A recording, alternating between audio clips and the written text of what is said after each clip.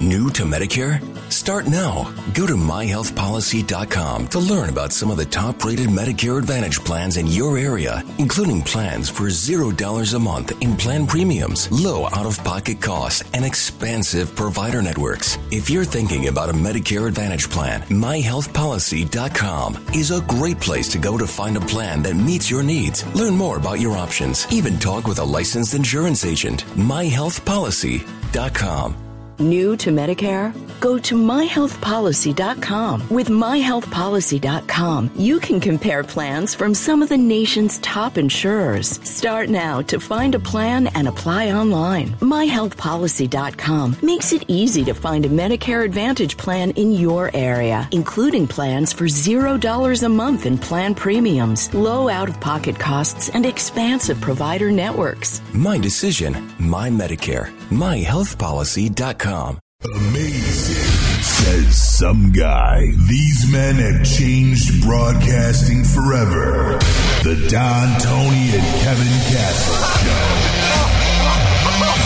Hey, Kev, did you hear Roman Reigns? Yaki-da, huh? You get it, Kev? Oh, yeah, just, I can't afford Skype. The baseball analogy. Yeah, Kev, I just thinking, with Yaki-da, I don't speak Japan, and you f***ing people. Oh, yeah, just, you, DT. What do you think about that, Kev? Oh, well, Batista's pretty f***ing sexy, and, did I mention Roman Reigns gives me a boner? And, the 1980s baseball and wrestling was better than anything else. DonTony.com.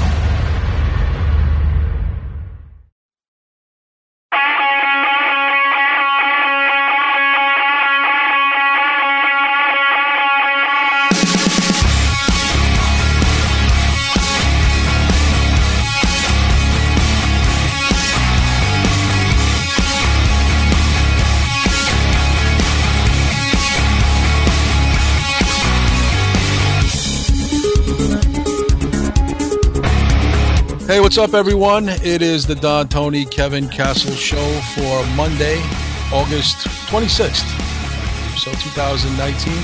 I am your host, Kev Castle. DT is still in post-recovery from his recent surgery. I'll tell you a little bit more about that in a while. But right now, guest co-host, the third man, the Mish, the legend, Anthony Missionary Thomas. What's up? Not much, man. Just kind of fucking chilling out. That was a good intro, right? Pretty good intro, right? Yeah, this is a decent Raw. I mean, storylines, withholding a little bit, but I was okay with the King of the Ring matches. A little surprised.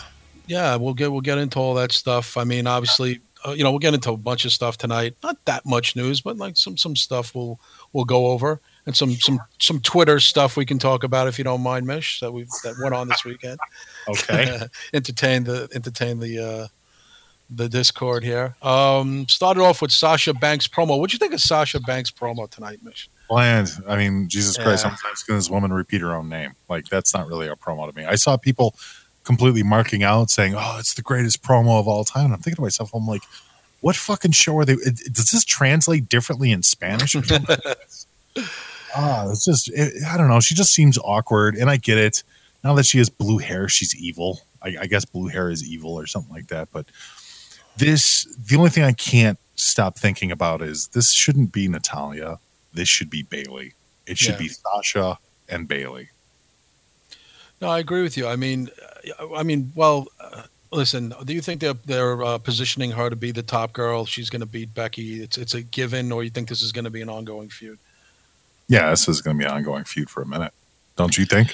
No, I mean, I'm not sure. Listen, Sasha's always, what did Becky say last week? The greatest who's never been that great or something, one of the greatest. Yeah, she said something like that with Sasha. Sasha's always like a day late, a dollar short. I don't know. I don't know if Sasha could be the top girl in the company. But they don't really have anybody else. I mean, who else do they have to give Becky that run for her money where you believe that Becky could be beaten? Besides Ronda Rousey, who's, God knows when she's coming back. I'm not sure. The women's division has been suffering a lot creatively for a while now. And, oh my God, Lacey Evans is off TV too. So it's not even like she should be, it's not even like she can be, hanging around for that main event stroke.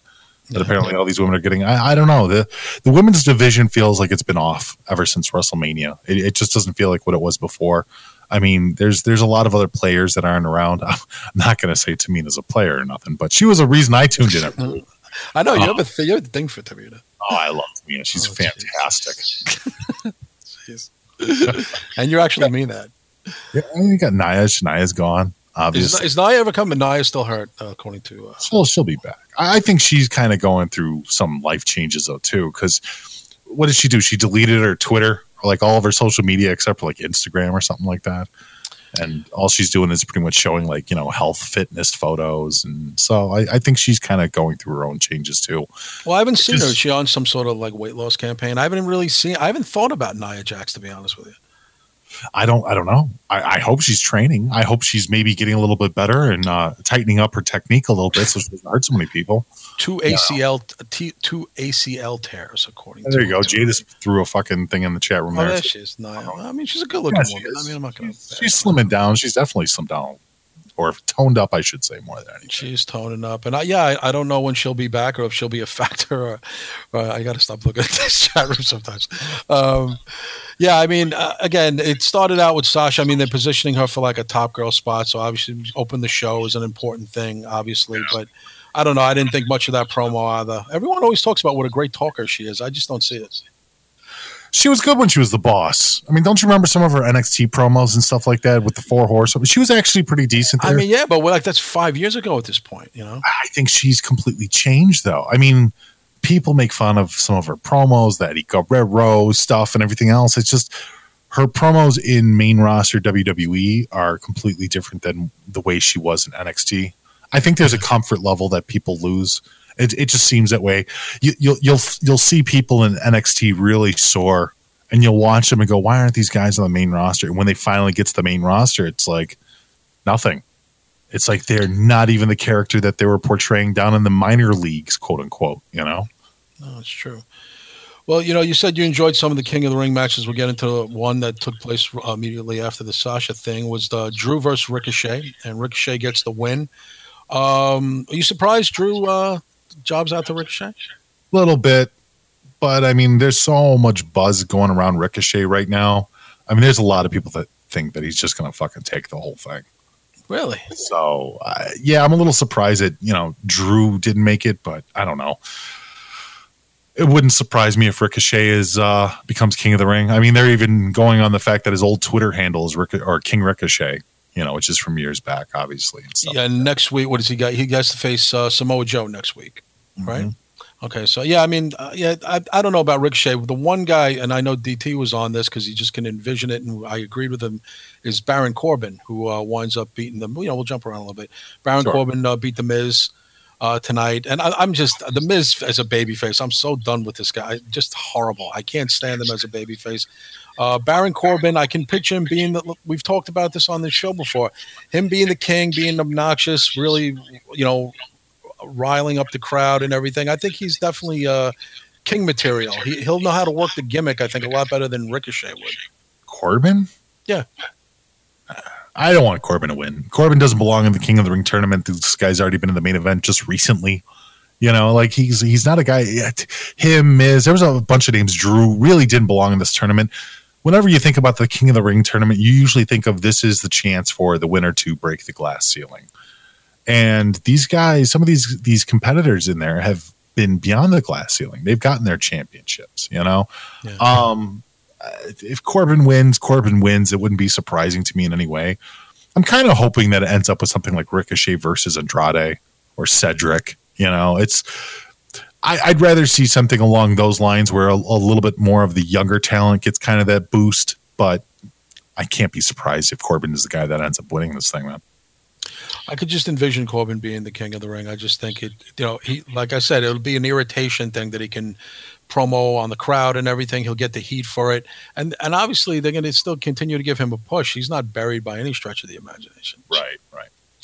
So I'm still thinking it's going to be Corbin, so I'll put my money. The King of the Ring is not what it used to be, Mitch. I mean, you can go back and see Steve Austin, Triple H, but also it's such a simple fucking concept. You take young talent, you take up-and-coming talent, and you put them in a bracket system, and the best wins. the quote unquote best wins. You know what I mean? It's such a simple concept. It's weird that it gets ruined because of the participants that they put in there and they chose. Because one guy is clearly way above another. You can't imagine that the other guy wins. And I don't know, man. Well, like, they had top guys win, like I said, who went on to be real top guys. But then again, they had guys like Billy Gunn who won the King of the Ring before. Sure. So that's why a guy like Corbin can win it. There's been guys who are on the mid card level who won it before. You look at Baron Corbin as a mid card guy? You see him as a top guy? Yeah. I really do. I don't. I see him as a mid. He's been in the main event more often than not, especially over the last year alone. But you say that's by default, pretty much. Who else are they going to put? Well, that's the question right there. Who else are they going to put? Exactly. Well, they could have chosen somebody else, but they didn't. They kept choosing Baron Corbin. So. Okay, so Baron beats the Miz, and then next week. Who does Corbin has to face? Cedric next week, right? Cedric Alexander. Yeah, right. Okay, what do you think of Cedric Alexander being this thing? Undeserving, or what the fuck, or what the hell? Does it matter to you, or you just think he shouldn't be in it? They put a good match on. There's nothing wrong with Alexander being in it. That was a great match with him and Cesaro. Yeah, it was. That was fucking fantastic. Both of those guys put on a clinic. I was more enthused. I was sitting there in the live Discord chatting with people, and I was just amazed at the fact that these guys are killing each other on a fucking Raw. I was like, good for them. That was a good match. Yeah, not a bad match. I had no problem with him beating Cesaro. It made sense. Yeah, it's too bad Cesaro's got to be the sacrificial lamb. Bayley versus Nikki. Bayley again. Her popularity is just weaned. Now the crowd kind of sucked tonight. Would you agree with that, Mish? Yeah, they weren't really too enthused. I mean, I don't think a lot of them really enjoyed the King of the Ring process. You know what I mean? Like King of the Ring is more focused on in-ring action as opposed to storyline, and I think that a lot of the crowd there tonight was more intending on the storyline that was going around, and all we really got was Sasha, maybe a little AJ Styles, Braun Strowman, but not too much else, and the whole Bayley thing is kind of going flat anyways, because it should be Bayley and Sasha. Once again, going back to the original narrative here, Sasha left the whole Bayley thing on a note. Me and DT actually talked about that last week. They did like a 15-second or a 30-second promo on the WWE Network or on the YouTube channel where Bayley's like, I've got nothing to say about Sasha. She's my former partner, but I've got nothing to say. And I was like, well, what the fuck is the point? You should be saying something. You should be saying, what the hell was she doing attacking Natalya? It doesn't make sense. Like, they have the branches to make a storyline far more creative, and they just pass on them all the time. And this is one of those scenarios that they're just hoping that the fans forget that Sasha and Bayley were a tag team. Right. And speaking of Sasha versus Natty, Natty's music comes on. I said it on Twitter. I get all channel changey. I can't deal with Natty anymore. She needs to be either a trainer or do something I guess she can just be used to put people over. But I'm done with Natty. Are you still on the Natty train, or is she just completely worn out? I'm fine with Natty, but yeah, no. Once again, she's being misutilized. She shouldn't be in this feud. It doesn't make sense for her to be in this feud. It came out of nowhere. Once again, this is a creative landmine going on with this, because you do have talented women. All these women can wrestle. All these women can cut promos in certain scenarios. All these women should be put in different areas, but the whole women's division right now is just falling flat. Yeah, she gets no reaction at all. I mean, it's almost really she doesn't when she comes out. That music hits, that Bret Hart music hit. At least you got to react when that hits. It's just like, it's the opposite of Steve Austin, basically. Yeah, but you can't compare Bret to Natty. Come on now. But if you're gonna when she uses that the best there is, best there was tagline that she uses, that's so wrong. It's just for her. It's not working. Right. But they had to feed somebody to Sasha. To show that Sasha has some sort of dominance and that she's deserving of the title shot, because she was off for 4 months and we're not doing anything and just comes back and gets in the title picture. Isn't that wrong, Mish, by nature? A little bit. Yeah. a little bit. I mean, it is, because it's not deserved. It doesn't make sense, once again. And what'd you think about that 100-man tag team match that they had where everybody in the company was in it? Oh, I missed that one. When did that happen? It was Viking War Raiders versus Lucha's Party, Dolphin Rude, the OC. You like Dolphin? The Samoans. Wait, hold on a second. The Killer Bees, sorry. British Bulldogs. Who else was in it? Yes. Demolition, Legion of Doom. Strike Force was in it. Everybody liked seeing Strike Force again tonight. Dude, there was way too many people. I couldn't keep up. I thought I saw the Funks in there too. I think Jimmy Jack Funk was in there. I haven't seen him in years. Who else was in there? I think the Beverly Brothers were in there tonight. Good to see them. Beverly Brothers. Beverly Brothers were in there tonight. Skyscrapers. It was just off the hook. Mish, seriously, and my copying off Draper's statement because I agree, and I was going to write it. My brother was thinking what I was thinking. It's just, can they ever get this team over, the Viking Raiders? Is it just dead in the water for these guys? Every town they don't get a reaction. I mean, what are we going to say? Oh, it was Philly. Oh, it was Detroit. What are they? Canada. Where were they tonight again, guys? I forgot even what city they were in tonight. Kev, if you were to explain what the War Raiders are, what are they? They're guys who raid with war intentions. New Orleans. They use the war and they raid like war. Like what? They raid the things. They raid stuff. They're nothing though. But that's just it. It's like they don't even make sense. Like even the idea of the team just doesn't make sense. Yeah, they were in New Orleans tonight. Thanks, guys. I mean, again. Yeah, well, you knew that because the Street Profits walking around with all those beads on their necks. So. Oh, good Lord. Yeah, there was just so many teams. I mean, it was hard to keep up. I was warming up pizza. I didn't know what was going on. But, I don't know if the fans are just connecting to them as heels or as babies. But that's what I'm saying.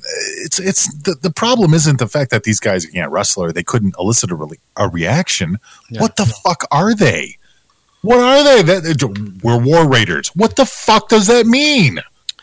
It's a throwback term, clearly, Mitch, from back in the day, and the Killer Bees at least dress like bumblebees, man.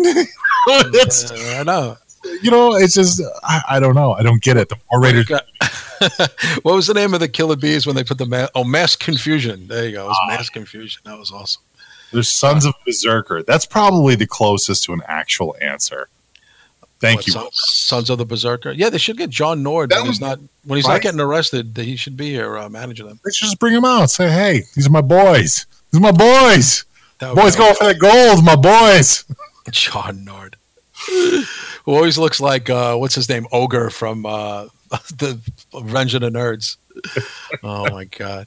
But I do want to say though, I really do enjoy, and I was kind of going back and forth with people about this too. Bobby Roode and Dolph Ziggler make a sensible team. I know it's a tandem tag team, and everybody's kind of sick of those, but I like that tag team. They make sense. That's like if you put Mr. Perfect and Rick Rude together. And now I'm not really comparing either of those guys to either one of the others, but I'm just saying, if you want to talk about a tandem tag team where people make sense together, a Mr. Perfect Rick Rude tag team makes sense. A Bobby Roode and a Dolph Ziggler tag team makes sense, Yeah, I mean, listen, they're doing whatever. Ziggler is just whatever they ask of him, he does. I think he's on that do whatever we ask contract. And Bobby Roode, they don't know what to do with him either. I guess they can make a decent makeshift tag team, a thrown together thing. But they did that with Drew McIntyre and Dolph Ziggler too. Then they make a great tag team. But there was. Did you think Dolph and Drew were a good tag team? Yeah, it was like the new Shawn and Diesel. It was great. Yeah. I didn't bite on that one. I didn't think that makes sense. You didn't like it? Yeah, no. Well, the Conquistadors in the match tonight, they might have been. I don't know if I saw them tonight, though. But seeing the B team, I didn't even know the B team was still here, to be honest with you. I didn't even know they were still here. Yeah. Then they did a little Firefly Funhouse montage. Mish, I know you're a big Firefly Funhouse guy. Sure. Nice little catch up. Yeah, I love Firefly Funhouse.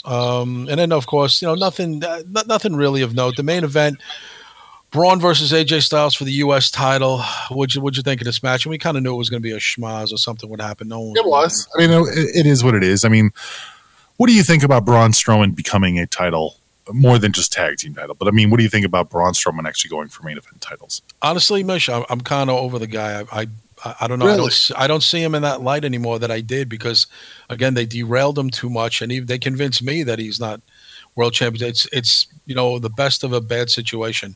He could barely walk. I mean, even when he walks now, he walks like he's got bad knees. I can't picture him on the circuit, doing the talk show circuit, being the rep. I mean, Rollins he grinds it out. He's a hustler. I don't see Braun being a rep for the company and stuff. I don't think he can go. I don't think he has that kind of go in him.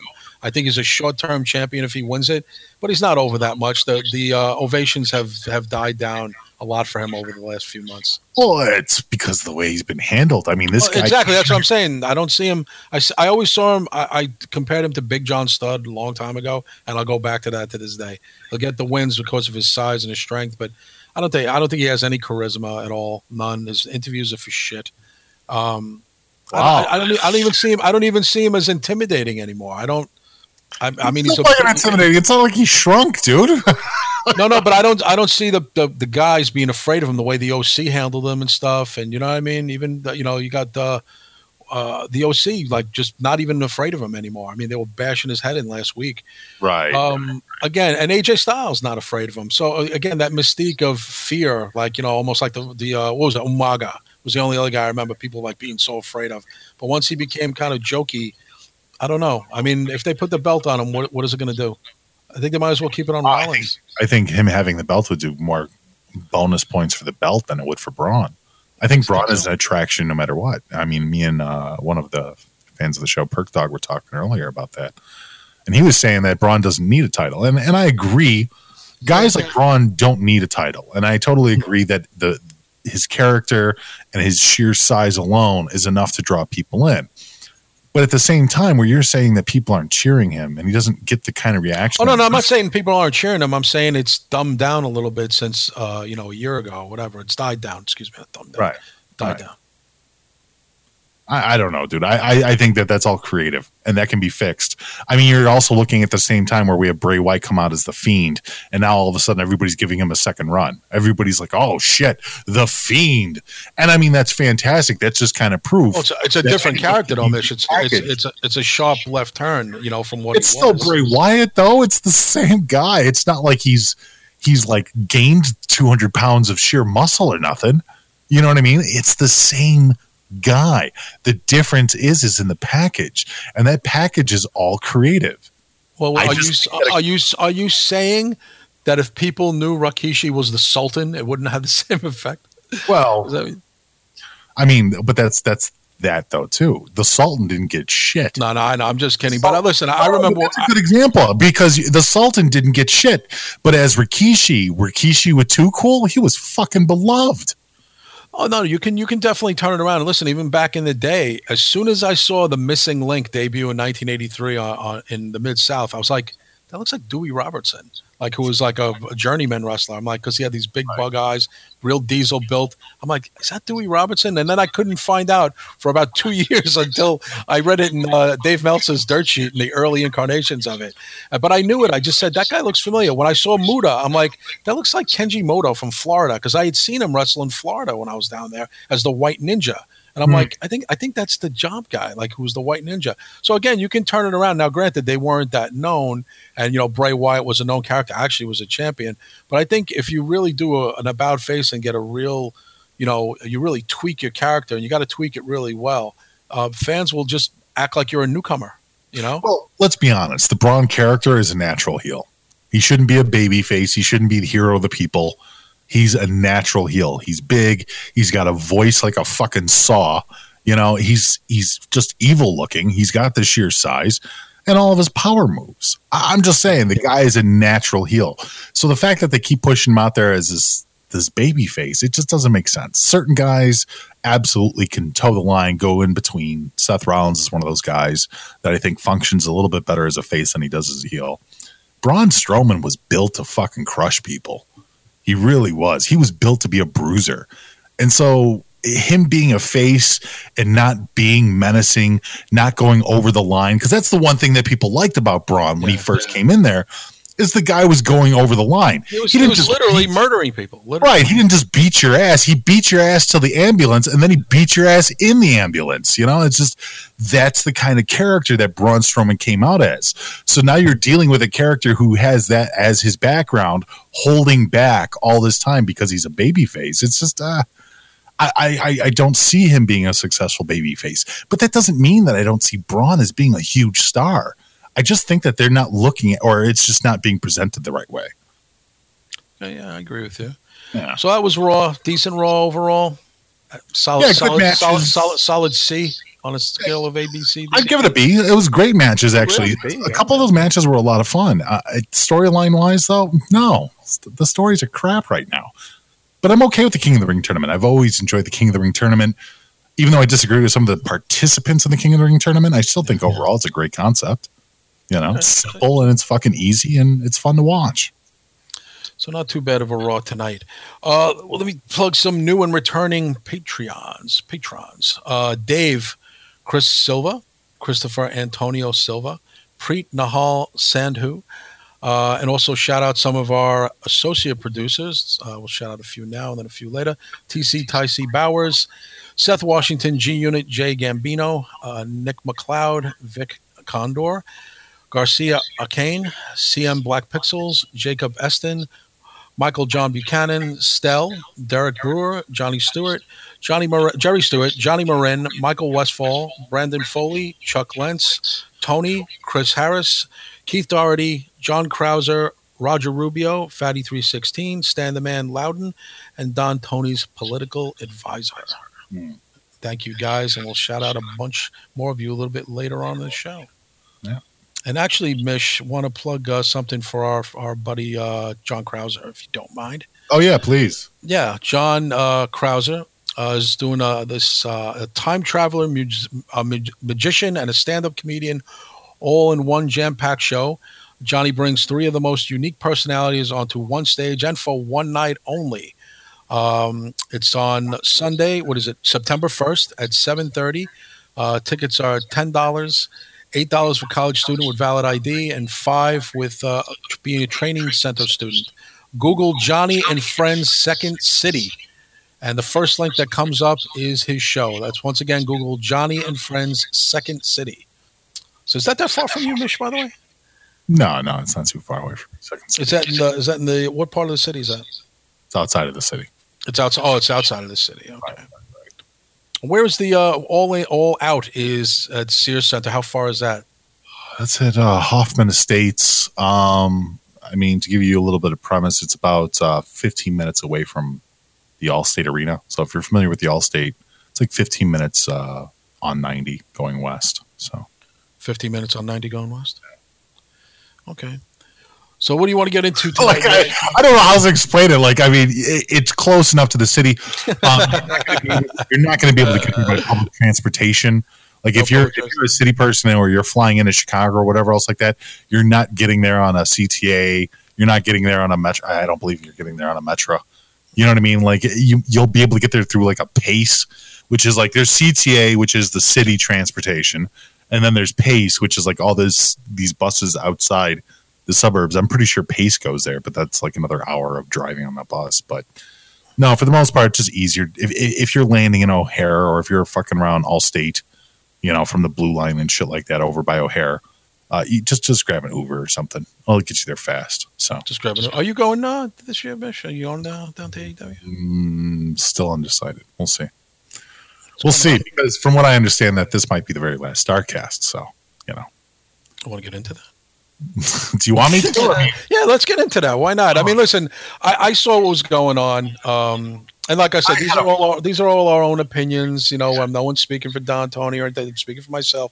Mish is speaking for himself, and we're not going to slam anybody here, but just give our thoughts. I'm not even going to slam, dude. Look, I just had a little bit of a fucking meltdown. I saw some shit where Conrad, obviously the guy that works StarCast, was saying some shit, saying that podcasting is dead. For the most part, the golden age of podcasts and wrestling podcasts is over. And I thought that here's a guy who's only been working as a podcast host for a few years. 3 years. The audacity to sit there and say something like that at 3 years is kind of a joke, especially when you think about you guys that have done 20 years. Me and Joe and John were working on 10 years here. It's you've done 3 years and you're already ready to wipe your hands with it. And I don't even want to get into the fact of Podcast Row and how much money he's made on the backs of other people and stuff like that. So it was just a very audacious statement, and I kind of lost my fucking cool about it. because I kind of take podcasting seriously. Look, I know I'm not the greatest on-air host. Okay, I know that there's people that are far more charismatic than I will ever be. But as far as the technical side of things, I've always very much cared about podcasting. I've always done my best in order to help out as many people that even want to start a podcast as possible.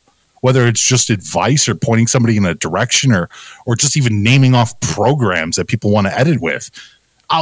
That's just me, though. That's just the way I've always felt about it. I felt that podcasting was the future, of broadcasting.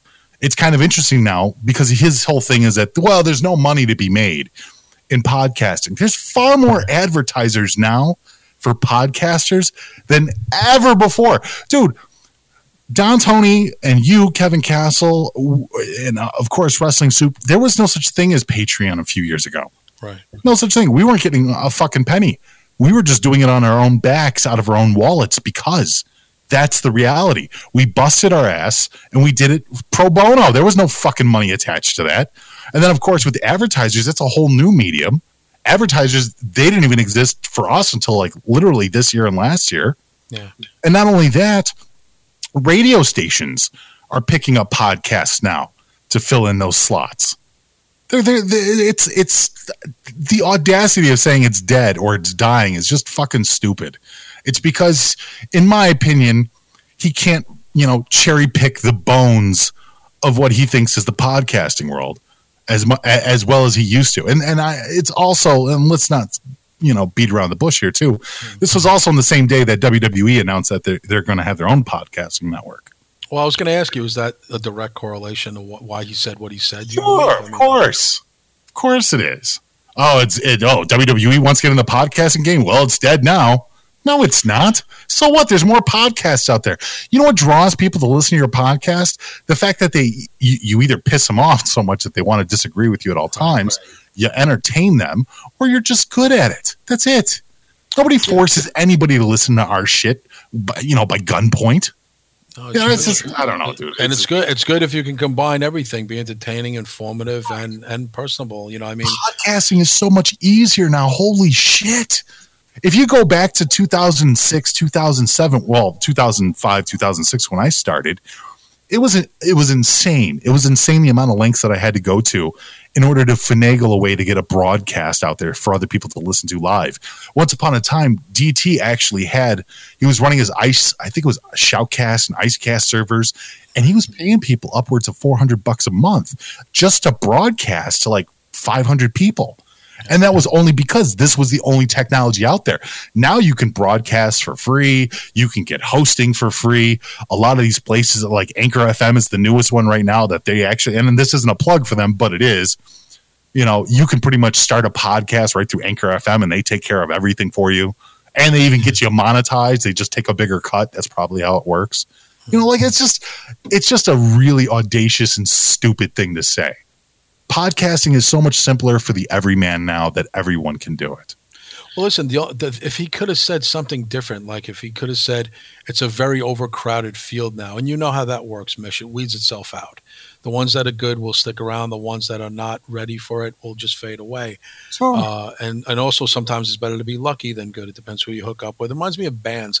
When they had a mass signing of bands 20 years ago, now nobody gets signed anymore. Everything's independent and DIY. It all depends. I mean, again, you build up a fan base. It takes a long time. I mean, people write to DT, write to me, write to you all the time and ask, I'm starting up a podcast. What's your best advice? Build a fan base. That's the first and foremost. And good luck doing that because there's so many podcasts, Just enjoy it. That's my advice. Well, enjoy it. But there's for success, or to have any kind of name or note in this foothold in this fucking industry. It's longevity. It's you can't just come out the box. Now Conrad did, but he had one up on everybody else. He had insider stuff for wrestling. And he had paid people on. Yes, he did. A lot of people. He did. We don't know what the figures are, and I mean, my God, the guy ended up marrying Ric Flair's daughter. I mean, that's unbelievable to me. Right. I don't, how this all came about. He's at Ric Flair's wedding. He's hobnobbing with the Undertaker and his wife. None of us are doing that. But then again, that's not really what a lot of us inspired to do. We just wanted to talk about wrestling. we'd love to meet the Undertaker and hang out with him at a pool hall or something, but that's not what it is for us. But again, we all do this for. There's one thing we all have in common, and I would hope that Conrad has the same thing in common with us, is we all love wrestling. Would you dispute that? Would you dispute that the man at least loves wrestling? I think he loves money. But do you think he's knowledgeable of the sport, or he's a good researcher? I think he loves money more than he loves wrestling. That's what I'm going to say. Well, he does all these old school shows. That's what I'm saying. And admittedly, he says he didn't start watching wrestling till the 90s. Right. So again, a good researcher, I guess. It's better to read about it than live it. But I think you're right. Well, there might be a little bit. You're trying to cherry coat this, and I understand the reason. No. I'm not cherry coating it. I'm saying that I can't listen. I can't figure exactly out how he pulled it off, is what I'm saying. I don't think it's that money. You spend money to make money. That's a fact. That's not even in podcasting. That's in life. Mm-hmm. That's in any business. You spend money to make money. Yeah, he spent money, and he in turn made more money from it. Some of his decisions, I question the ethics of them. Some of the ideas that he's had in podcasting, I question the ethics of them. But overall, did he make money? Absolutely. I wouldn't say that he didn't if it wasn't true. But to lay down this blanket statement that the good times are over is bullshit. I saw Jadis is showing me the belt with Conrad's picture on it. Yeah, I mean, listen. Again, I initially enjoyed the show. It got a little bit too much for me after a while. I'll say this much: it's interesting that Tony Schiavone, Eric Bischoff, Bruce Pritchard, and who's the other one? Bischoff.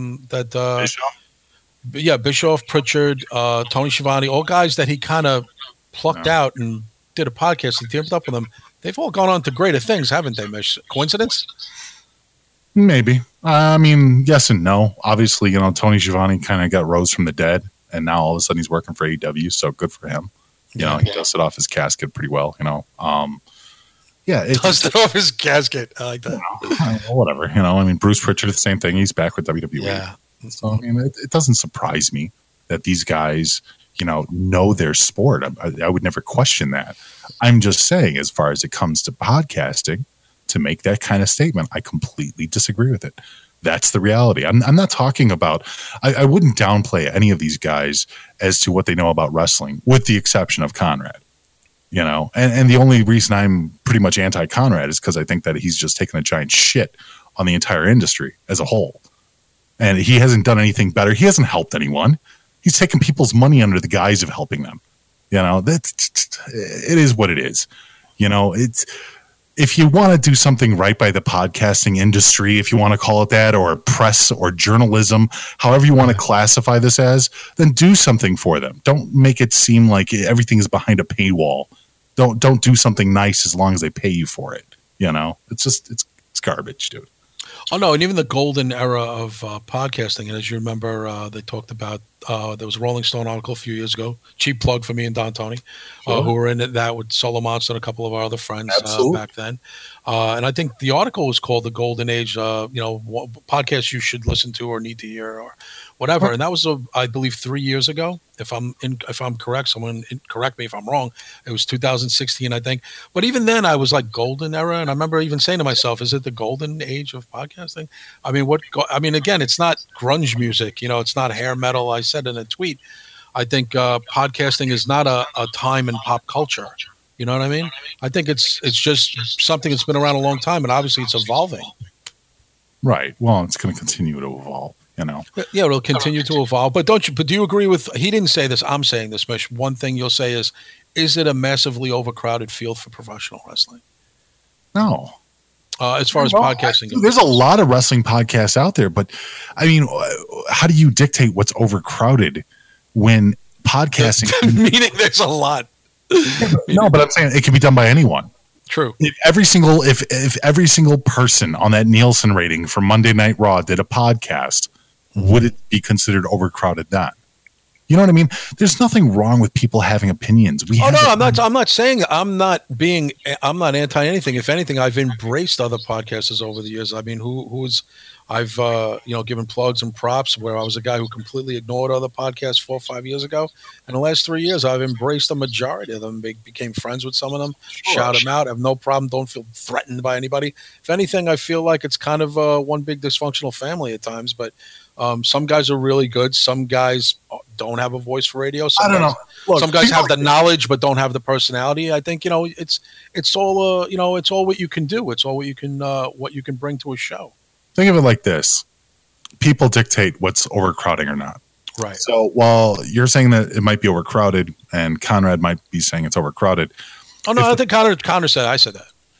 If the podcast isn't good, no one will listen to it. Right. No. Once again, nobody forces anybody to listen to these shows. No, if the not at all. podcast isn't good, we tried to. Remember when we tried to force people, Mitch, and they said no. Yeah, of course. But that's what I'm saying. Is like if it's not good, people won't listen. If it is good, it'll start to garner a fucking following, and then from a following, it'll get bigger and bigger from there. And if you're really good, then you expand that following even more so. But to sit there and say that there should be like a limited number of podcasts, or even the idea that it should be like purged, it's ridiculous. Let everybody do a fucking podcast. I don't care. Oh, yeah, if you're good at it, or if we have, I'm sure there's diamonds in the roughs out there that haven't even started a podcast yet. Yeah, There's a few of them out there, actually. Like every day, I'm sure you get it too, Mish, in your inbox or whatever. Hey, check out this show; it's new. In my experience, in my 16 years of broadcasting experience, from radio or podcasting or whatever have you, the one thing that should make everybody happy, or at least from my stance, is when another podcast does better than you. It should. It really should. When somebody else can pass you up and they remember you on the way up. That's all it is. Dude, right now I've converted. Okay, and here's something else I've done, and I might as well just talk about it here on DTKC as well. Okay. Wrestling Soup, our .com name, for the longest time was just pretty much just shows of Wrestling Soup and a couple other shows. I've opened up the doors recently to promote everybody's show. Everybody and anybody. This is just one of the things that I think should be done. Look, people are familiar with Wrestling Soup. Some people are. Some people have no fucking clue who we are. Fine either way. But I've taken other shows that don't have that kind of exposure on any level, and I said, yeah, hey, give me your show, give me your RSS feed, give me a logo, and I'll put it up there, and anytime you guys do an episode, it'll automatically pop up on our website. Nice. And so people that are looking for a wrestling show can easily go to WrestlingSoup.com, and they have a plethora to choose from. And that's all it's going to be from now on. I'm done with just the self-promotion stuff. I'm trying to expose it to a different level because that's what I like to do. Like in reality, when you talk about on-air hosts and stuff like that, you and DT and Joey and John, you guys are front men. You guys are stage guys. You guys can go out there and just be comfortable and talk on any. So you do. You're a total leader. I'm a different class. My whole thing is I would love to get nerdy with people about podcasting. But that's not really great to do on a wrestling podcast. I could sit there and talk about, oh my God, I got a new VFT plugin for my Adobe Audition, guys. But everybody's going like, what the fuck is Mitch talking about? I don't know. It's fucking Mitch, So, by the way, Mitch, I got the keyboard today. Yeah, yeah, I did.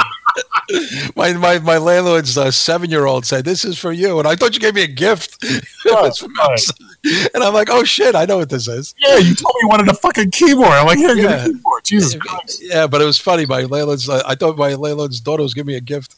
Right, but she. And Jadis, you're right. I'm not trying to turn it into talking about podcasting too long. But this was the thing that happened over the weekend, and I did. I fucking flipped out. I said some shit I probably shouldn't have. But I mean, if you go on, even in my social media history, I'm not a guy that wishes harm on anybody. But I don't know. This dude triggers me. He completely triggers. Yeah, I saw that comment. I was like, shit. I was like, holy shit. Right. That's not me, but this guy knows the button. So. Oh, okay. But one more question about that, though. Have you ever actually had a confrontation with him? No, not yet. Okay. I was wondering if he's like, enough of this. I'm going to write to this guy. That's why I'm still wondering, if I'm going to go to StarCast or not. Because I've gotten a couple of invitations. I even have a couple of friends that are like, dude, we'll film the whole fucking thing. You could meet up with fucking Conrad and tell him that shit to his face. And I'm like, dude, I'm like, man, I love you guys, but I don't know if I want to get to this fucking level where I'm like sticking my finger in his face or nothing. It's like, it's not serious on that level. I look at him as an unethical person, but I'm not gonna. What do people want me to do? Fight them? Jesus Yeah, Christ! it's a little over the top. Yeah, it's a little over right, the top. so. Plus, don't get arrested on a Saturday. You won't get out till Monday. Oh, that's right. That's Yeah, right. See? There you go. So I know some stuff. No, but I mean, the reality is podcasting is difficult work, but it's nowhere near as difficult as it used to be. And there's so many more bonuses now to doing podcasting, especially as a wrestling podcaster. Look, here's the other thing too that I really disagreed with. The idea that wrestling podcasting is dead is really dumb, because isn't AEW coming out with a brand new show? Isn't NXT coming out with a brand new show? Isn't the NWA coming out with a brand new show? Isn't WoW doing another season? Matter of fact, myself and Lee Sanders from the RCWR show are going to be interviewing David McLean probably this Friday, which is going to be fucking fantastic, and Selena Majors. So nice. It doesn't, Impact still kick around. Isn't MLW still doing things? Like, there's a lot of new shit popping up. Aren't there 2 major documentary seasons coming up on Vice TV, like Death of the Territories kind of stuff that they're going to do again, which because the first seasons were great. Yeah, they're also doing that. They were also doing another Dark Side of the Ring. They've right. That's what I'm saying. Like, all this stuff is coming up. That's pro wrestling. There's a lot more talk surrounding it. The new move to Fox is going to expand that out to a different level. Mm-hmm. And you think that wrestling podcasts are now dying? Dude, if anything, there's going to be so many more people popping up because of this shit. There is so much positive media around the corner. Yes. Have we had a dry 5 or 6 years? Has it been hard sometimes? Absolutely. Mm-hmm. But is there a wrestling boom? I mean, look, I'm not going to sit there and quote Jeff Jarrett on that. But if there was ever a time to sit there and make such a claim, now might be that time. There's a lot of changes in the air right now, for better or worse. But as far as a podcaster, as far as a wrestling fan, this is the time. This is the fucking time. Like Hatebreed, now is the time. Sure. I wouldn't go as far as talking about Total Divas there, Dahak. Oh, yeah, we'll get to Total Divas. I got a little plug for Total Divas. Hold on a second. It's, oddly enough, sure, man. I think I said, and we got some very exciting news today, Mish. I don't know if you saw the documentary that's going to be coming out. Ooh, what documentary is that there, Kev? Well, hold on. Let's plug the Total Divas premiere. Oh, okay. WWE Total Divas premieres Wednesday, October 2nd at 10 p.m. With a season more personal and a lot of action-packed more than ever. This is the promo. Natalya, Naomi, Nia Jackson, that crazy Carmella, Mish, are all returning. All those characters, those wacky girls that you love, Mish. And joining the cast will be Ronda Rousey and your new fave, Sonya Deville. They're added to season 9. Sonya Deville is fine. I really don't know much about her personal life and how she handles herself. I imagine she'll be an interesting character. I don't know if I know she likes chicks. Well, that's what I'm going to say. I don't know if they're going to focus on that. I wouldn't be surprised if there's a little bit of a nod towards her personal sex life. But Ronda Rousey is actually a little bit surprising. I'm not sure if this is a good move for her, because Ronda Rousey's mystique is one of the things that have drawn a lot of people into watching her into WWE. And if you're going to throw her on a shitty reality show, because let's be honest, it's a shitty reality show. If you're going to expose her on that, I'm not a big fan of it. Like, Ronda Rousey has her own videos. She has her own YouTube up and stuff like that. She's had some great videos of her with her husband, being cutesy and stuff together that were great. And she has like interesting back and forth videos. But I don't know if I want to see her exposed on the level of what WWE Total Divas would do. You know what I mean? Yeah, I think the mystique is you got to keep her strong, right, Mesh? Right. Keep her strong, but. A lot of weddings, a lot of wedding bells. We got to give some congrats, shout outs last few days. Yes. Finn Balor got married. Finn Balor got married. Who's the lucky guy? No. He married. Finn Balor this past weekend married Fox Sports host Veronica Rodriguez, who's been dating for just about a little less than a year. Nice. But supposedly Finn was head over heels, couldn't wait to get married, and is very happy currently. And I believe the wife is as well. So congratulations to that. I believe she is.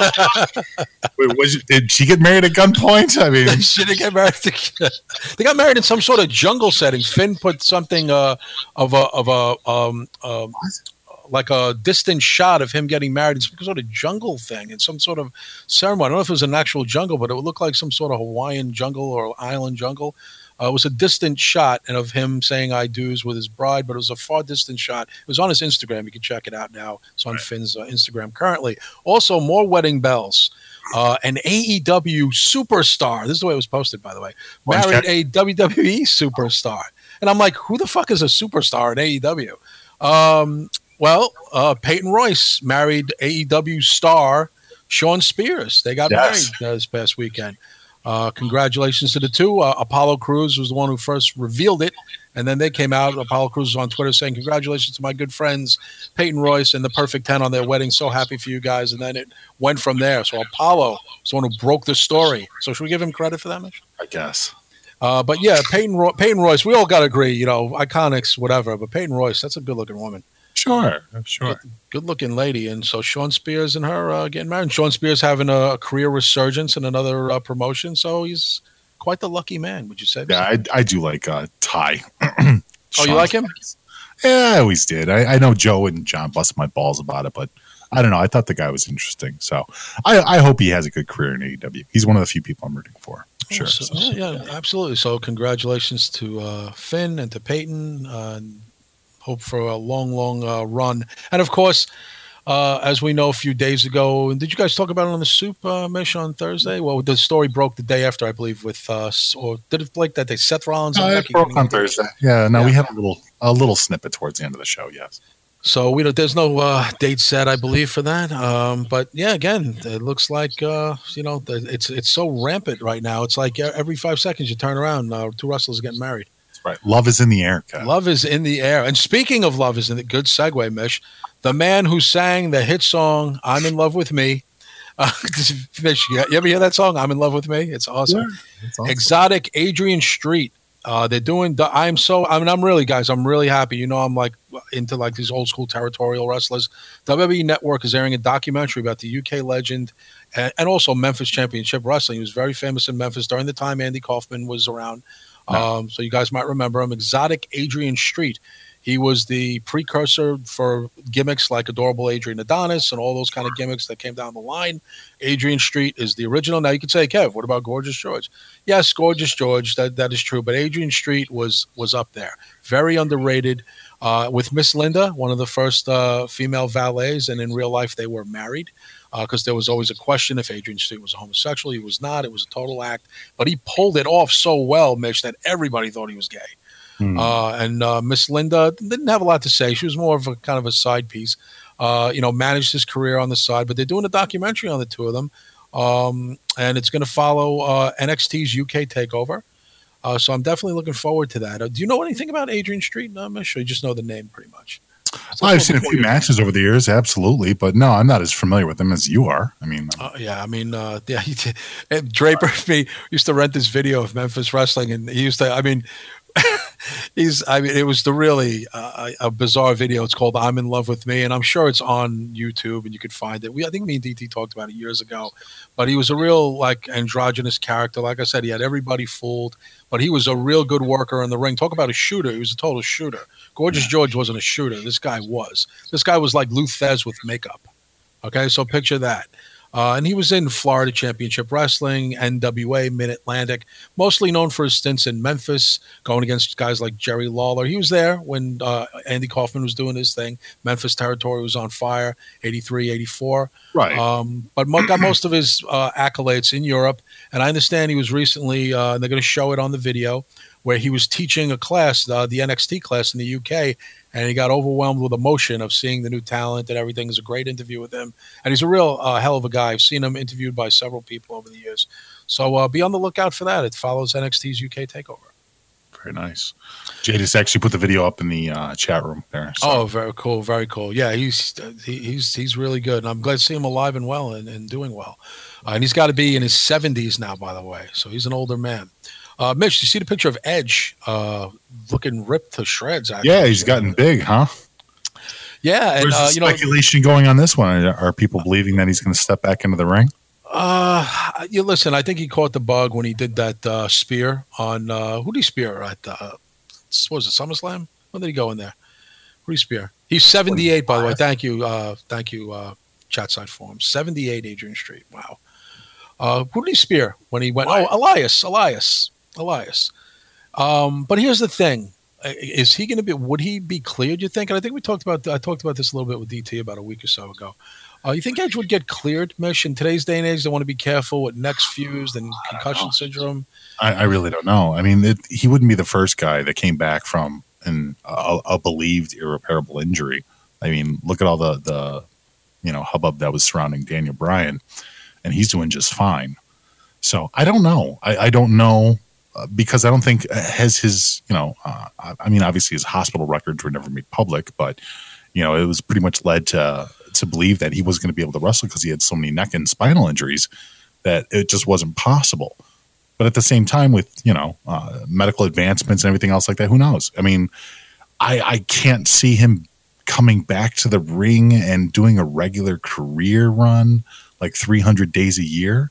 No. But if this guy gets fixed up to the point to have a match here or there, I don't know. That speculation is just too wide. There's too many unknowns about it.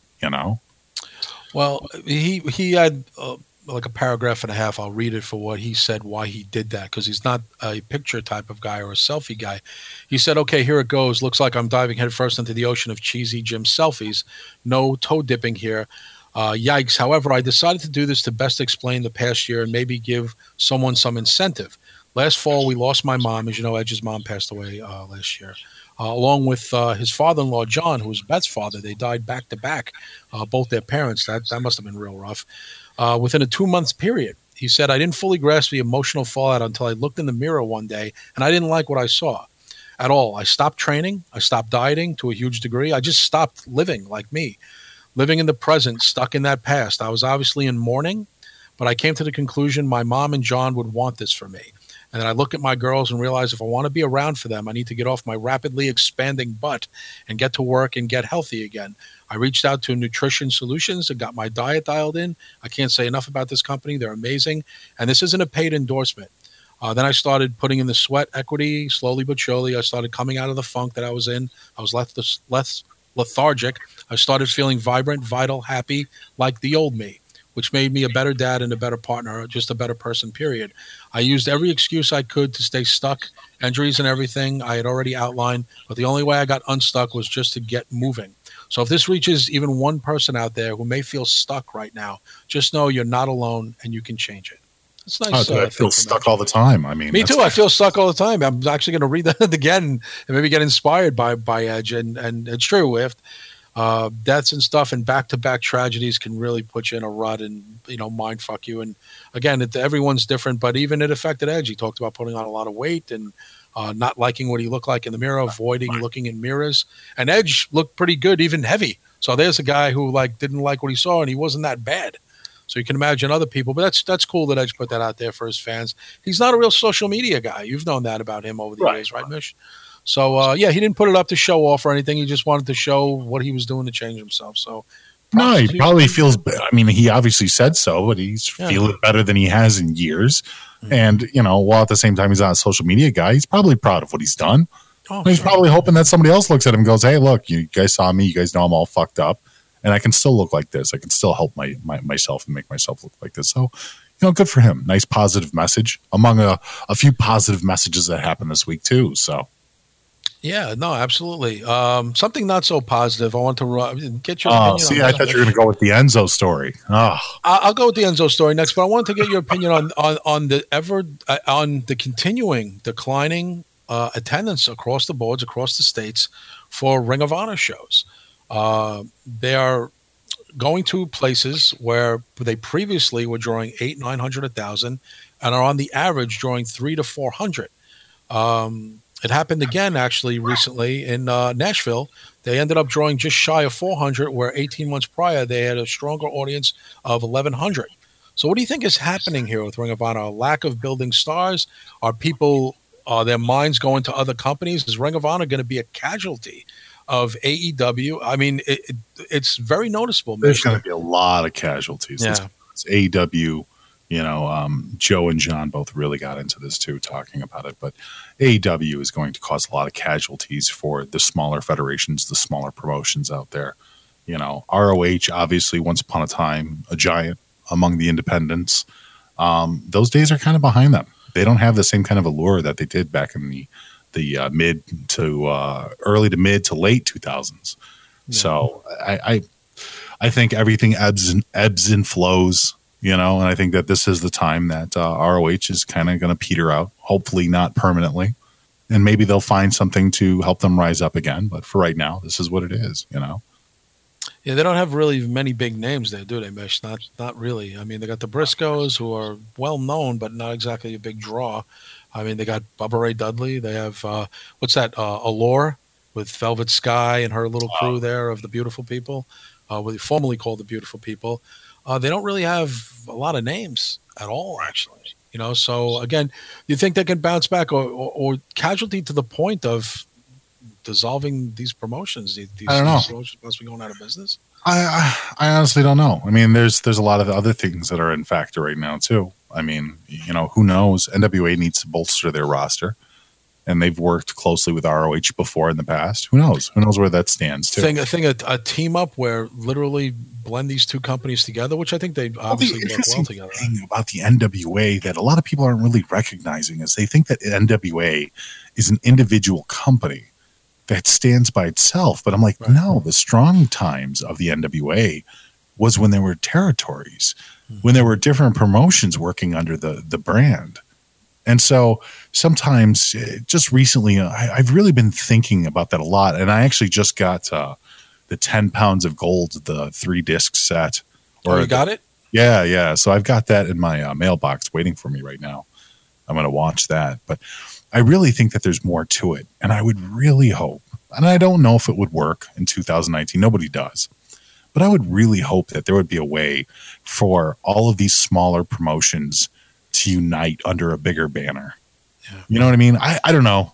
The days of the territories, could the territories rise back up? Probably not, but I can hope. So, well, if you remember, Mish, I mean, you were watching wrestling, very young Mish back then, but in 1988 with Super Clash, they teamed up the AWA with the USWA and with Memphis, the CWA.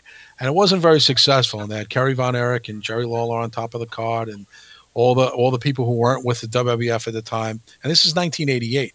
And it was in Chicago, Mish.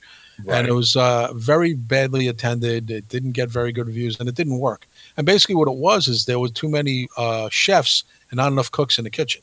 Sure. You know, you had Jerry Jarrett, you had Vern Gagne at the time, you had Jerry Lawler. Everybody wanted to be in charge and think what was best for the brand. And you got Billy Corgan in the NWA. Who's a wrestling guy. I mean, what do you think of Corgan? You got respect for him? You like him? Absolutely. Yeah, absolutely. Me too. And you think like we're working with the Ring of Honor guys. I mean, they're going to have to do something. I think a team up is inevitable. But people are telling me that the NWA, they're saying they had a falling out this summer. Rob Ticker is telling me, but yeah, I've seen that before. Patch that up. They can always patch that up. Money fixes a lot of that too. Come on, let's be honest.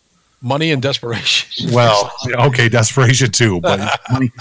I mean, we're not talking about personal issues. It's not like, right. Billy fucking spit on the ground in front of somebody. It's not like that. The reality is a lot of these issues are probably, caused around money. Because let's not forget, Nick Aldis even came out a few weeks ago to pretty much confirm everything that Joey was saying that nobody wanted to listen to. Not PW Torch, not any of these other sites, where Joey was pretty much saying that this is an ROH show. All In was an ROH show. And Nick Aldis came out and said, ROH pretty much ran All In. And so it's like that stuff gets kind of forgotten. But if you really want to look at it like that, ROH just had one of the most successful shows in the history of the independents in the U.S. in a long fucking time. Yeah. So from them to go to this, I don't know. I just think that a lot of it's a lot of financial issues at the moment. People wondering where they're getting paid. People wondering where the money's coming from. These are issues that are obviously, the reason to continue doing shows or not continue. Well, here's the other thing. If WWE and AEW smell blood in the water, can they just pillage these rosters? And what are they going to really fight for? I mean, if they want to steal the Briscoes, they could steal the Briscoes, couldn't they, at this point? I mean, how much money does Ring of Honor? I mean, I know they got money, but how much do you hold on? That's the whole thing, holding on to the guys that they got that are worth anything, or maybe saying, hey, maybe we should be going to one of the big two here. What are we doing over here? Well, Wrestling in front of 260 people. What are we doing?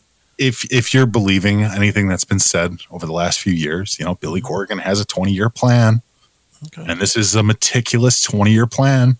And everything right now is going according to his 20-year plan. So some of it you have to at least believe that these guys have the wherewithal to know what's going to happen next with these smaller promotions and to know the next direction that they're going to take in order to better themselves and their company. But at the same time, you don't know. You don't know how badly people are suffering. You don't know how badly these companies are doing, other than seeing things like their attendance having only, 200 people? So 300 people on average across the states, where a year ago they were doing 1,000. Right. Big drop off. So we'll see what happens. Speaking of some bad news, I guess, for AEW. Well, it is bad news for AEW. Bad news for Jon Moxley, because the story broke on I guess Friday. So Moxley, of course, announced on Twitter over the weekend that he pulled out of his match with Kenny Omega at the upcoming AEW All Out pay-per-view event due to a serious case of MRSA in his elbow. Mish, what do you know about MRSA? Not much, man. Isn't it like another form of the same shit that CM Punk had? Pretty much, yeah. It's they have to drain the bursa sac in the elbow. And, need like Z-packs and shit. Oh, big antibiotic. Well, it's a surgical procedure and then big antibiotic regimen. And I'm kind of not scoffing, but just people like, in 2 weeks he'll be back.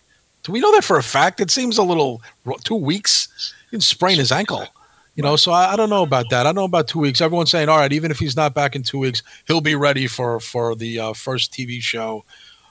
I hope he is. I mean, I just don't know. These things can, the same thing that bring up my buddy Al Perez. That's what ruined Al Perez's career, as a matter of fact, Mish. I don't know if you know that. Mm. He had a big infection. His elbow blew up to a ball. He had several surgeries. He kept getting infections, spread to his heart, and he had to retire. So hopefully it doesn't happen to Moxley, but those infections are pretty serious. For people just saying it's nothing, show me your medical degree, because that's not what I heard. 4 to 6 weeks. Yeah, but it depends on if the medication kicks in. People are now giving me their medical opinions on everything. We do have an MD, though, Mish, in the chat room, by the way. Mm. I don't know if it's legit, though. Is it Britt Baker? I'm going to take it. Dr. Britt Baker is joining us. I don't know if you knew him, Mish. She is a doctor. But what do you think about Moxley pulling out? What do you think about his replacement, Pac, for Kenny Omega match? I don't think people are going to be happy about that. I know a lot of people like Pac, but what do you think, Mesh? Adequate? Everyone's saying a very adequate replacement. He's on the. I don't think Pac is on the level of Jon Moxley. I don't think so. Right. That's what I'm saying. People aren't going to be happy about that. They have to understand, obviously, but people aren't going to be. Oh, it's Pac. That's even better. Who the fuck wanted to see Jon? Nobody's saying that. Nobody's fucking saying that. Well, the guys who are really, really into AEW. Loving that Pac is coming back, because he left briefly because shoe anymore. And listen, he's yet to show if he can be the superstar we think he could be, Pac, in the States. Everyone blames, WWE misused him. Okay, well, let's see. They'll use him now, and let's see if he becomes that star that everybody says he could be. It's a little lacking in the personality department.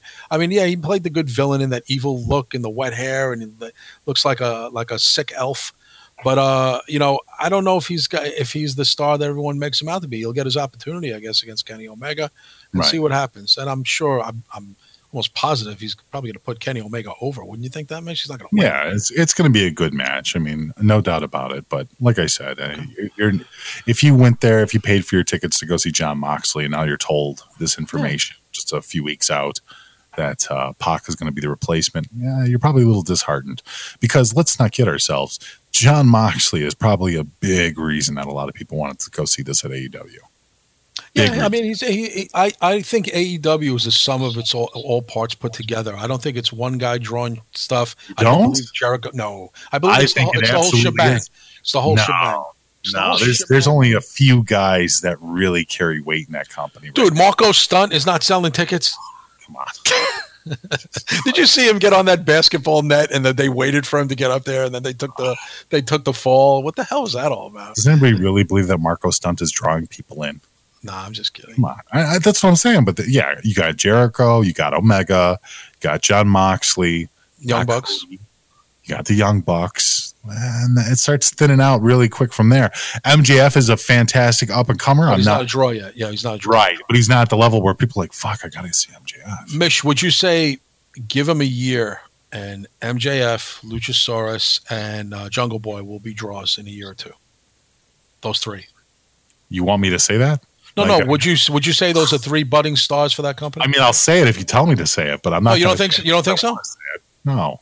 MJF, Luchasaurus, and Jungle Boy. You don't think those are the three best young prospects? MJF is the only one out of those three that I can see. Oh, you don't think Jungle Boy? Because they're including him in everything. I know because his father's famous and passed away, but I think they think this guy has something.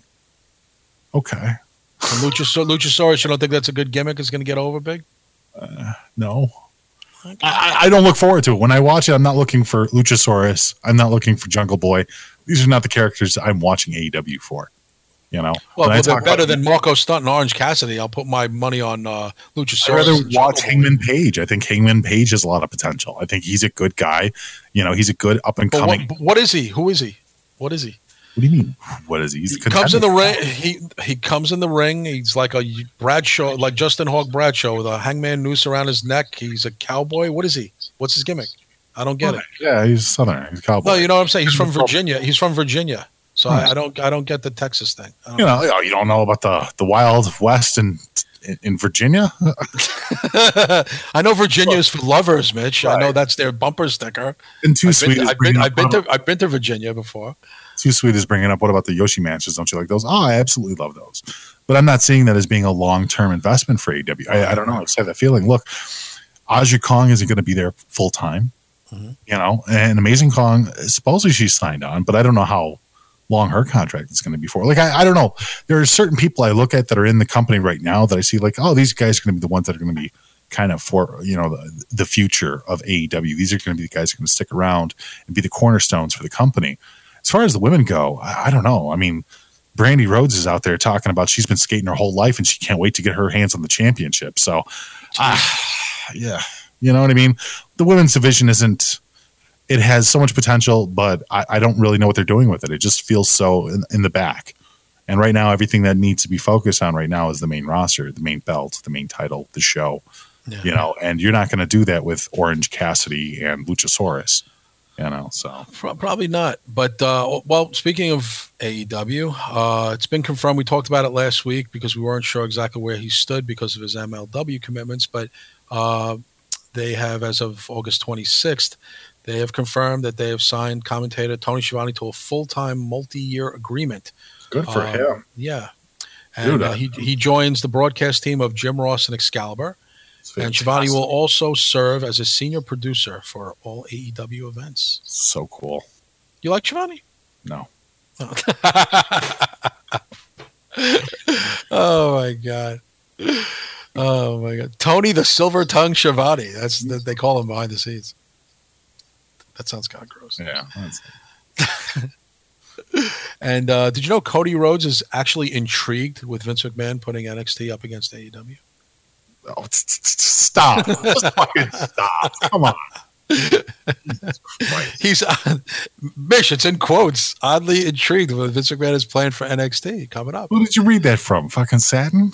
It's all over the place, Mish. It's everywhere. Dude, look, I really believe WWE posted a counter thing to that, pretty much saying, you know, NXT's been in the same time slot for fucking years. Mm-hmm. Why don't you ask AEW why they're putting their show up against ours? I like that. I saw that. Deadspin, they posted the article, with the WWE. But they didn't say who the spokesman was. And you find that odd, Mish? No, because it was probably somebody who has a name, and they're like, yeah, don't put my name on this. But here, why don't you think of this? That is true, though, Mish. Good point, right? And a good comeback line, really, when you think about it. They're on for 5 years. Now, they can say, well, that was WWE Network. Doesn't matter. They still have a Wednesday night time slot. People tune in every damn week for it, you know? But AEW is like, why are they going 2 hours? Why? I mean, listen, we know that Vince is trying to be competitive, and this is a purposeful move.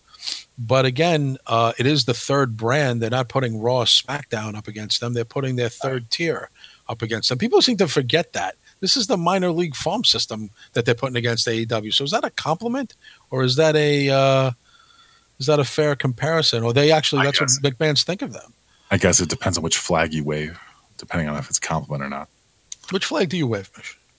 Probably the NXT one. I want NXT to succeed. I really enjoy the product. I don't think there's been too many shows that I've watched of NXT that hasn't been entertaining and exciting to watch. You know.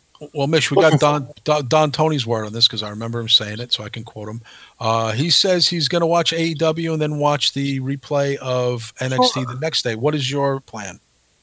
Yeah, sure. Of course, I'm going to watch the AEW show first. Absolutely. This is going to be a breakout. And you know what? I will say that that NXT is going to pull out all the stops for their first show too. I might actually do the old school channel flipping. One of those. Really? Oh, you might do WCW, WWF? Might actually have to use the last button on my remote control for once. The last button? It's been a long time, hasn't it, Mish? Mm-hmm. It's been a long time. Oh, my God. Yeah, I mean, listen, I didn't think it was a given that every podcaster, I mean, even all of us, the five of us, I mean, everyone gets free to do what they want to do as long as they watch both shows and cover both shows on our shows. And even if you don't watch all the shows, if you're watching any aspect of the new wrestling coming around the corner, why not? Everything is good. Dude, WoW is coming back. I already got the... Yeah, and if you like women's wrestling, I know that there's a lot of people that don't, but there are a lot of people that do. If you like women's wrestling, WoW Season 2 is coming on board on Access Television. So, okay, very nice. Very nice. I want to shout out the rest of our associate producers, the people who help keep the lights on. D-Boy Gentleman, Ernesto Defenza, Timothy Keel, Kane Shaw, Jeffrey Collins, James Mills, Cockboy, Jay Smoody, Tom Bofa, Joseph Nyakuk, Nico Time, Michael Rhino, Paul Convoy, Adam Demoy. We got to speak to Adam on the phone the other day. We had a nice conversation out in Florida. Billy Taylor, Hashim Al-Hashimi, Brent Webster, Aaron Kloss, Alton Ahia, Anthony Smith, James Gruesome, Mark Israel, Bob O'Max, CJ Uhura, Cressman, James Deal, Switchblade, Courtney Summers, Diago Nobre, John Coffey, Tim Everhart, Andrew 914, Donald J. Trump, Russell Zavala, Merrill J. Combs Jr., Douglas McKay, Keith Lee, James Farmer, John Garcia, Mad Dog No Good, Larry Trailer, Tommy Pekeski, Zach Spoonamore, Chris Lumina, Rich Mahard, Julian LeBlanc, Big Red Brendan Rice, Carl Buteau, a.k.a. Cheese and Rice, Spider Lewin, Isaac Metaphor Fox, Rob McCabe, Brian Byrne, Daniel Warren, and Michael Cuomo. And Mish, if you have the list, you want to shout out our sponsors? Let me see. Let me pull up the list here. Sorry about that. That's okay. No, I don't have the list, Kev. Oh, you don't have the list? Okay. I will shout them out, and I will do it. Pretend I'm Mish, and I'm doing it. Okay, Kev, here we go. Texas Podcast Massacre, an awesome horror film-themed podcast. Been on there several times. Shout out to those dudes. Love going on there with those guys. I'll be back again probably in a month or two. Shoot the Defense for soccer fans. Excellent podcast talking soccer by the fans for the fans. Their Twitter is at Shoot the Defense. And hold on a second, there was another note here. They have a Patreon too, which is a show for $2 a month. So you can look for them on Patreon. Once again, that's Shoot the Defense.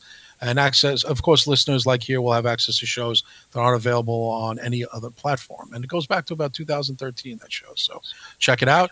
Also, check out Rocked Reviews, very unique and entertaining music-themed podcast. Its YouTube channel is Rocked Reviews. The Sneaker Addict, our boy DJ Dells. Who doesn't love DJ Dells, Mish? Name one person. You can't. DJ Dells did a funny little bit with Ryback the other day. Oh, he did, yeah. But yeah, shout out to Dells. He sent me the link. And Ryback was playing a mark and with hair and acting all goofy and getting all excited when Dells dropped the wrestler's name. It was really, really funny. You can check that out on YouTube. He has a YouTube channel, The Sneaker Addict.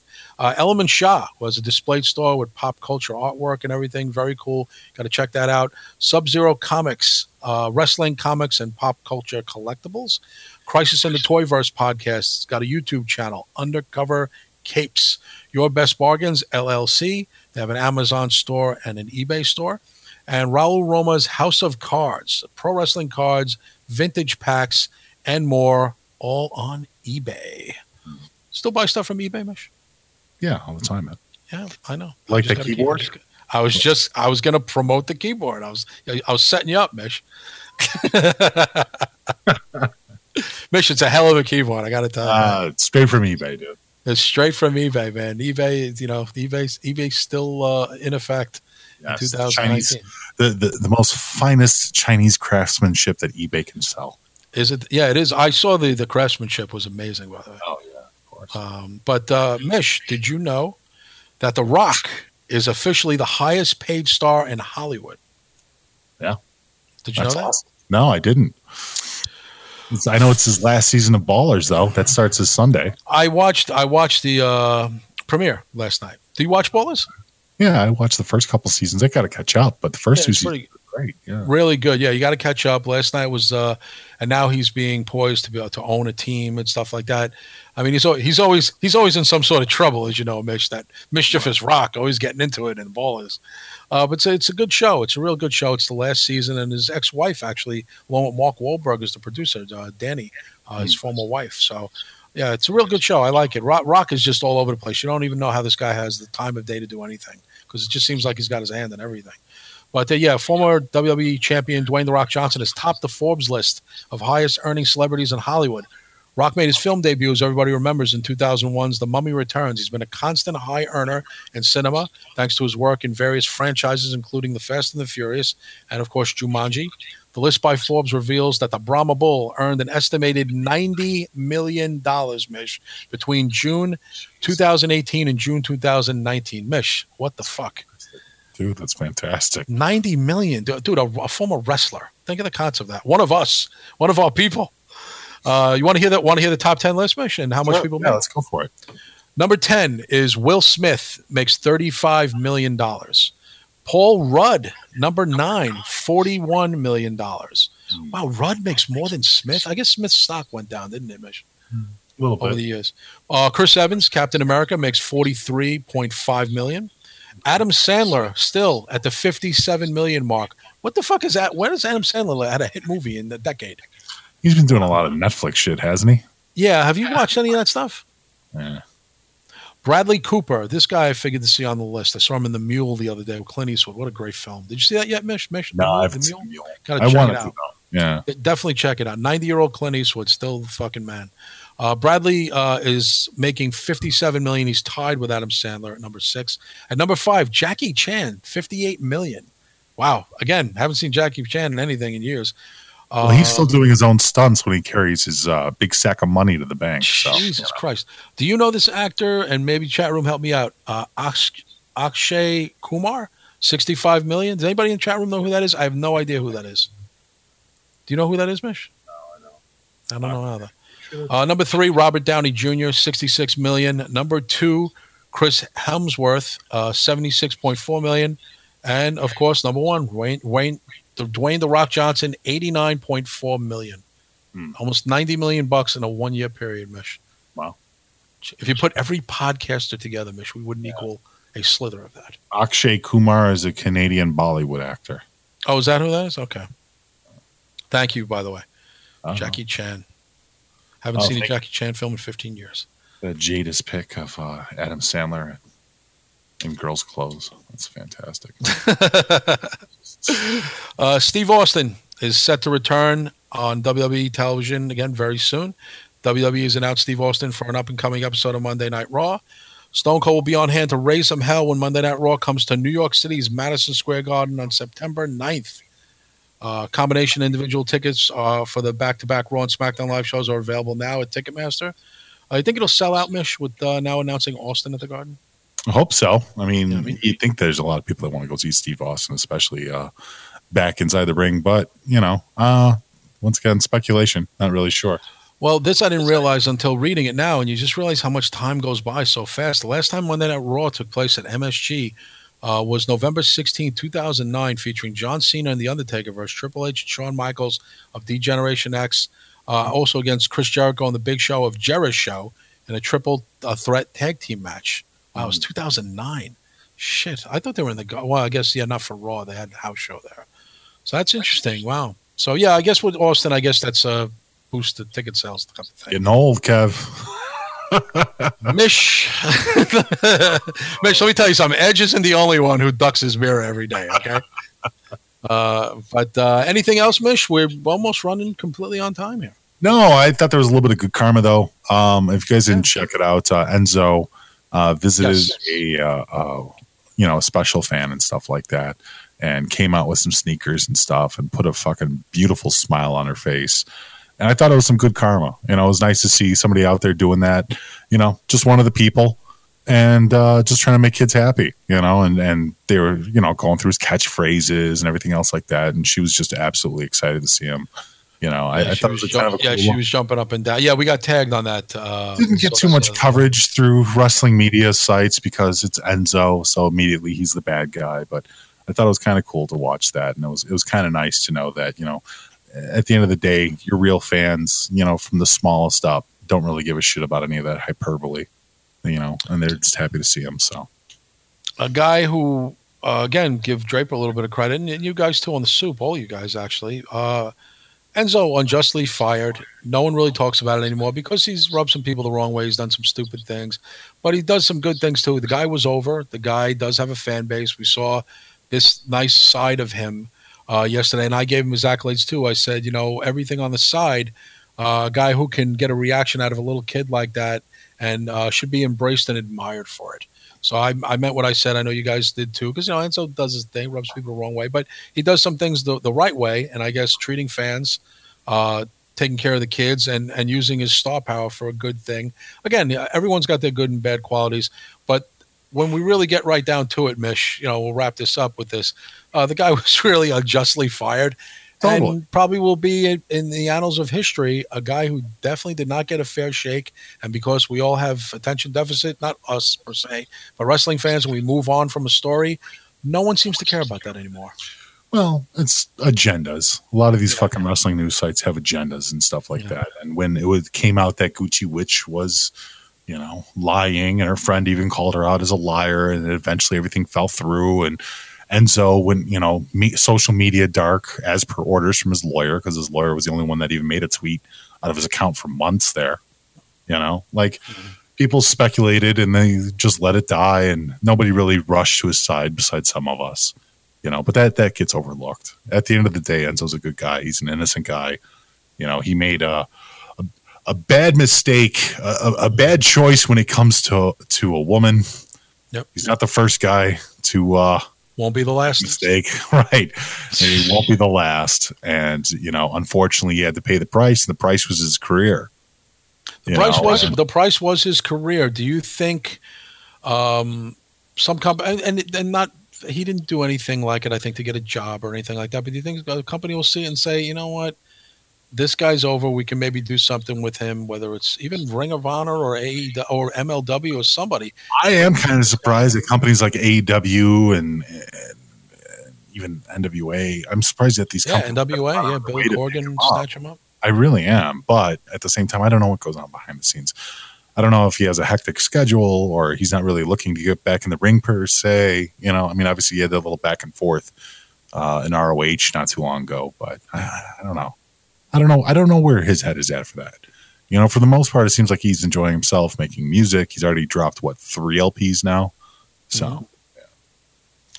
Okay. Well, like I said, right on point, Mish, where we need to be, right? On time. Perfect. Perfect. We'll say this, DT right now, 50-50 for tomorrow night for extra.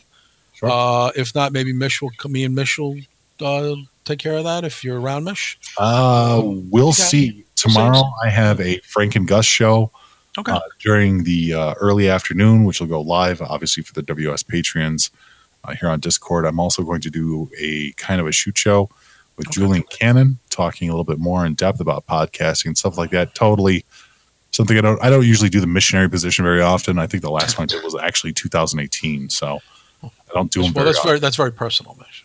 Well, once again, I'm not the on-air host like you guys are, But if that doesn't overlap or anything else like that, then yeah, of course, sure, I'll come. Well, we'll see how DT feels. No rush for him to get back. We all cover for each other here when we got things going on. So let him heal up. That's most important. So shout out to DT. Feel better. Mish, thank you very much, as always. Always a pleasure working with you. Anytime I can get to work with you. Sure, man. And shout out to Joey Numbers, Draper, Trez. Speaking of Trez, I'll be back with Trez on Thursday for Dark Chronicles. Okay, so check that out on Thursday. And Mish, of course, Wrestling Soup this coming Thursday night, as usual. Absolutely. See you guys. Soup will be on. All right, everybody. Thank you again. Everybody have a great night, and peace to all. Take it easy. See ya. Support the Don, Tony, and Kevin Castle Show on Patreon. Get access to thousands of hours of back episodes. Get bonus episodes and exclusive shows. Castle Chronicles, Breakfast Soup, pay-per-view recaps, DVDs, beer koozies, tattoos, much, and more. Support the show that's entertained millions for over 16 years. Patreon.com/Don Tony. Once again, Patreon.com/Don Tony. I'm enrolling in Medicare soon, and it had me a little confused. Then I found MyHealthPolicy.com. With MyHealthPolicy.com, I could go online and compare Medicare Advantage plans from some top-rated national insurers, including $0 monthly premium plans. I could learn about plans in my area and talk with a licensed insurance agent if needed. MyHealthPolicy.com has made doing my research a whole lot easier. My choice, my Medicare, myhealthpolicy.com.